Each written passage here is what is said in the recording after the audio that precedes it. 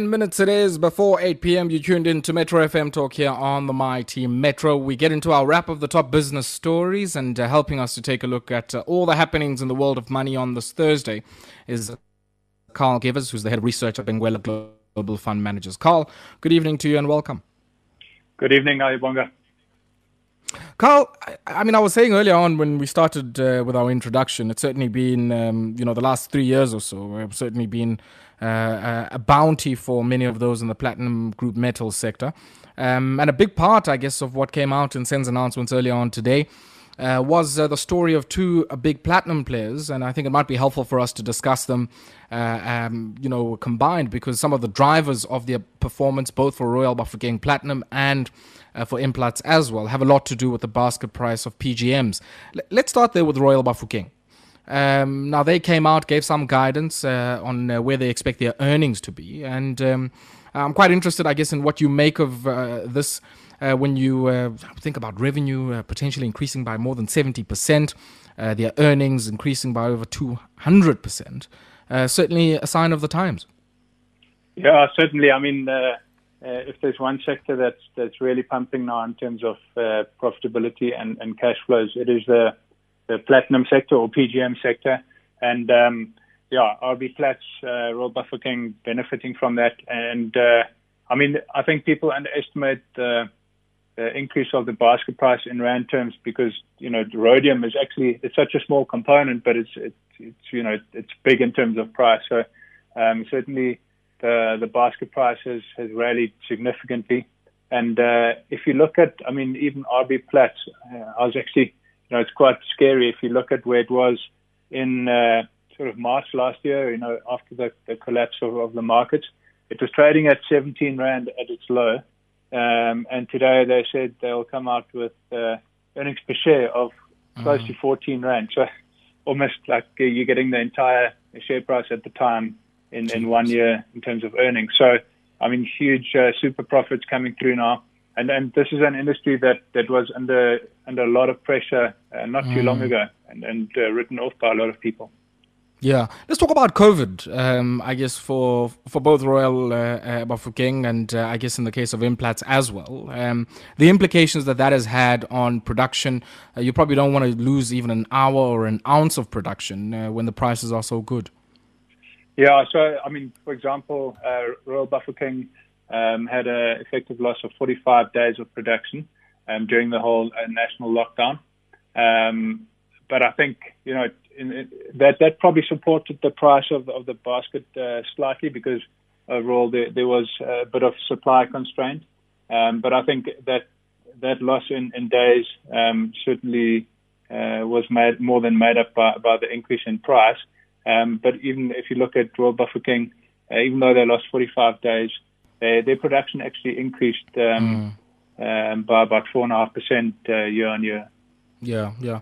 Now, Karl, we know, when there's a lot of money flying around and cash generation is very positive and people are very, very cash flush, that it's not only dividends that are a part of the story, but we often see in many cases a lot of acquisitions. Are you expecting, I guess, in any meaningful form, some form of consolidation in the sector, the gobbling up of some of the smaller players by the big guys? Yeah, I think that tends to happen, and especially in the cyclical resource or material sector, because it's sort of self-fulfilling, because as commodity prices go up, the firms end up with more cash on hand, and then they end up having to spend it on growth projects, either greenfields, and most of the time they do prefer to spend it on something that's existing already, de-risked. So I'm sure there will be quite a bit of consolidation and it's helping with our wrap of top business stories. Oh, Karl, you back? Yeah. Can you hear me? Did I get cut off? Probably just on. Can you hear me? Okay. And now cool. Karl from Benguela. I think we're struggling with a bad line.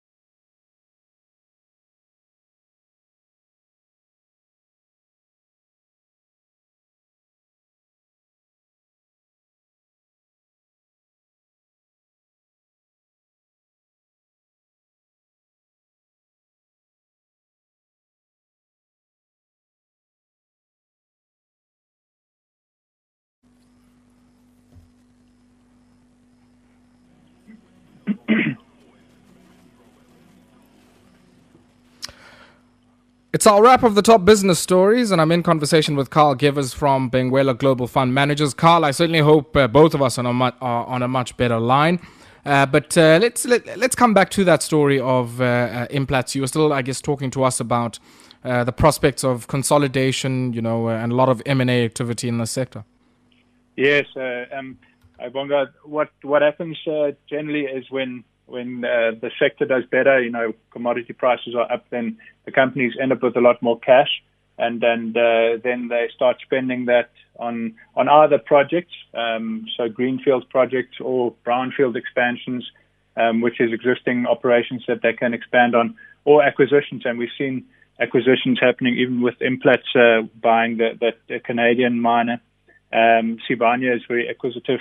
And I guess with all the cash flows, Impala has indicated that they'll spend about 10 billion rand on two of their mines, the Two Rivers mine in Limpopo and Implats, but highlighting that they'll only spend on sort of lower cost or lower risk, shallow mechanized resources. So I think overall it is often a risk that these companies squander capital. But I think having been through a cycle, the likes of Implats and particularly Implats will be quite wise in applying that capital. Yeah, we also know, Karl, that in some cases the other option is to invest some of that capital within some of your existing assets. And if you think about South Africa and Zimbabwe as two nations that have the lion's share of known PGM reserves across the world, but certainly I guess is a smart move in the type of price environment we have for Implats to go big as they've done now in Limpopo and in Zimbabwe. Yeah, I think it is certainly. I mean, the ore bodies here, or at least the opportunity here is quite good. I mean, there's always been the risk factor that's been highlighted, but I think given where commodity prices are, the PGM basket, it certainly is a positive for South Africa. And hopefully it can continue also across the other commodities. And I guess, the other dynamic, of course, for Implats would be, how long do you expect this to last? I mean, how long can you ride this out? A lot of what they've been saying is really, let's try and make sure that we make hay while the sun shines. But the big question, if we think about where demand is coming from, for many of these PGM metals, largely from the autocatalytic sector. What do you make of the prospects of, the surge in demand continuing and its implications on the price environment in the medium term? Yeah, I think the supply and demand equation does look quite favorable in terms of supporting the prices for a bit longer. You mentioned that it's mainly driven by the increased loadings in the auto catalyst, the environmental risk, especially after that Dieselgate event. The motor companies, auto companies are ensuring that they, have sufficient platinum or PGMs in the auto catalyst to ensure that the emissions are within standards. And I think on the other side, the supply, given where prices were, all the mines had actually not expanded at all. If anything, they consolidated into better quality shafts and mines. And now the supply has, because of the lack of capex spent into growth, there is a bit of a supply constraint, and that certainly is causing, it depends who you talk to, but there should be a healthy deficit over the next year or two. We know with the advance towards, electric vehicles, there's a massive, interest in battery minerals. We saw Sibanye signaling the same, that they, I think, were looking to buy an entity out in Finland. I stand to be corrected, but I think it was in Finland. And similarly here, I think Implats are also looking to other applications for their metals, and especially in the battery space. What do you make of that? And I guess potentially, the positioning of South Africa as a home for some of these metals, not just when we think about lithium, but also, I guess, the role that PGMs can play in fuel cell technology as well. Yeah, I think in terms of the viability of fuel cells, I mean, certainly there's been a lot of progress, and that's where platinum in particular can play a big role. In terms of the EV, the electric vehicles, there one does have to look at lithium, and copper at the end of the day is also a huge beneficiary of the move to electric vehicles, given the volume of copper used in those compared to normal. Yeah, that'll make the Zambians very happy. Yeah. yeah. But it's across the board quite positive for those metals. I mean, lithium is actually quite abundant. It's just a matter of extracting it profitably. Sure. Yeah. Let's shift our attention away from the PGM sector, and I guess a lot of smiles abound there, not just within the sector, but also for many of the folk at the receiver of revenue, because we certainly have seen a spike in the royalties that have been paid out as well. That being said, let's shift our attention to Mondi, now the paper packaging group that effectively, probably packages most of what we consume as South African consumers. And they came out with, I guess, a very strong showing and placing a lot of faith in the cost savings that they expect to materialize from some of the operational investments that they've made. Yeah, so I mean, they did come out, so this was their financial year 2020, so to December. The earnings did decline by 24% year on year, but I think obviously that was including the lockdown periods and the height of the pandemic. Group revenue was down 8%. And the main reason was lower prices, and that's despite demand resilience, even in the whole COVID environment. And a lot, demand, in terms of demand, the move to e-commerce certainly has been beneficial for Mondi, because a big portion of their business is packaging paper. But in terms of the other elements, uncoated fine paper, while it outperformed the market in terms of volumes, it still declined 6.8%, but that's compared to the 15% decline, for example, in Europe for that sector. But yeah, certainly I think within the sector, they're probably one of the better players. And I mean, the share price was up, I think, close to 2% today, even though earnings were down 24%. I mean, what benefits, if any, do they get during a moment like this from the kind of sort of geographical diversification they have? I mean, these guys are, making investments in Slovakia, making investments in Russia, here at home, out in Richards Bay, and, at a moment where I guess the entire world is facing pandemic, and we still need, to buy, I guess, cartons of milk. You still need to buy, some of the things that are packaged in paper or some of the market segments these guys operate in.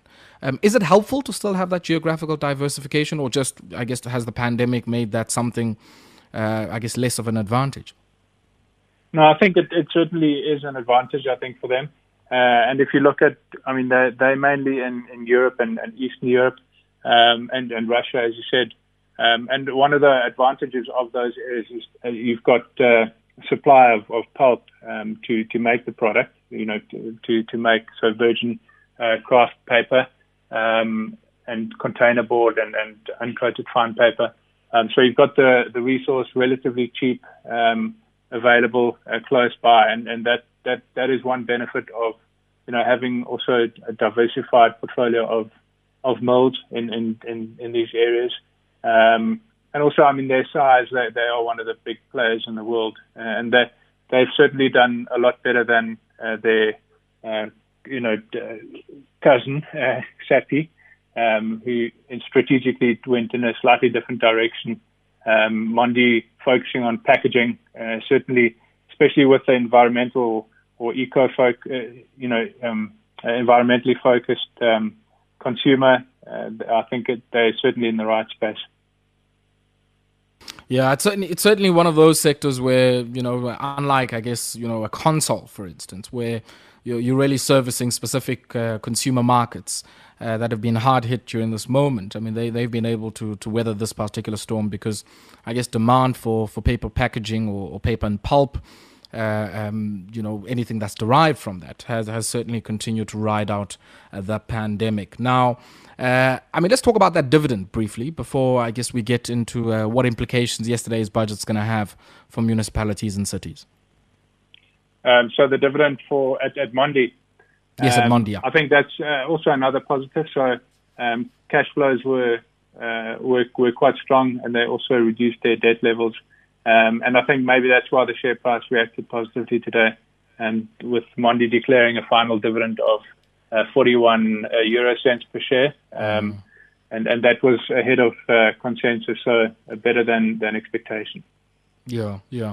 Now, Karl, you would have certainly watched the budget yesterday, and we certainly tried to do a lot of analysis here yesterday and pick out key parts and key messages that came from that.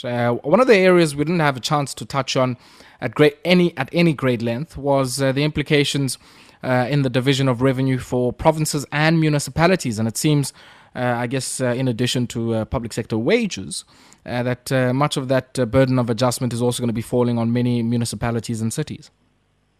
Yeah, I think that is certainly an adaptation for municipalities and provinces to survive within one could argue a bit of austerity, but I think the focus is on effective spending, and that'll be the challenge for municipalities and provinces to ensure that because essentially what Treasury is looking to do is allocate money where it gets spent properly or effectively, and I think that'll be the challenge to ensure that service delivery still happens, but it might also cause a bit of disruption in terms of service delivery, which could create a few problems on the ground. Yeah. It's certainly going to be a tough environment. I mean, you touch on the sort of elements of austerity in that budget, and I guess the finance ministry very reluctant to admit that a lot of this is going to be austerity, especially if you factor in the rate of inflation, both current and expected, and you also factor in population growth. Some of these transfers effectively have us moving backwards, Karl. Yeah, I think so. I mean, it was probably a tough budget to balance, and there were certainly austerity elements, but also growth supportive elements in the budget. I mean, if you look at austerity, I mean, firstly the government wage bill, that where there's quite a significant cut or at least holding back in spending. On the other hand, you've got, in fact, almost tax relief with the corporate tax rate coming down by 1%. And then, in terms of, it's difficult to balance. I mean, even in terms of the social grants and so on, there have been quite a few cuts. So it has been probably austerity in certain areas, and I think those would be cut in certain non-productive areas, which might be a bit tough for some of the poorer elements of the population. But I think, longer term, you need that growth to end up, it's short-term pain for longer-term gain, I think, and that's the balance that the finance minister had to get.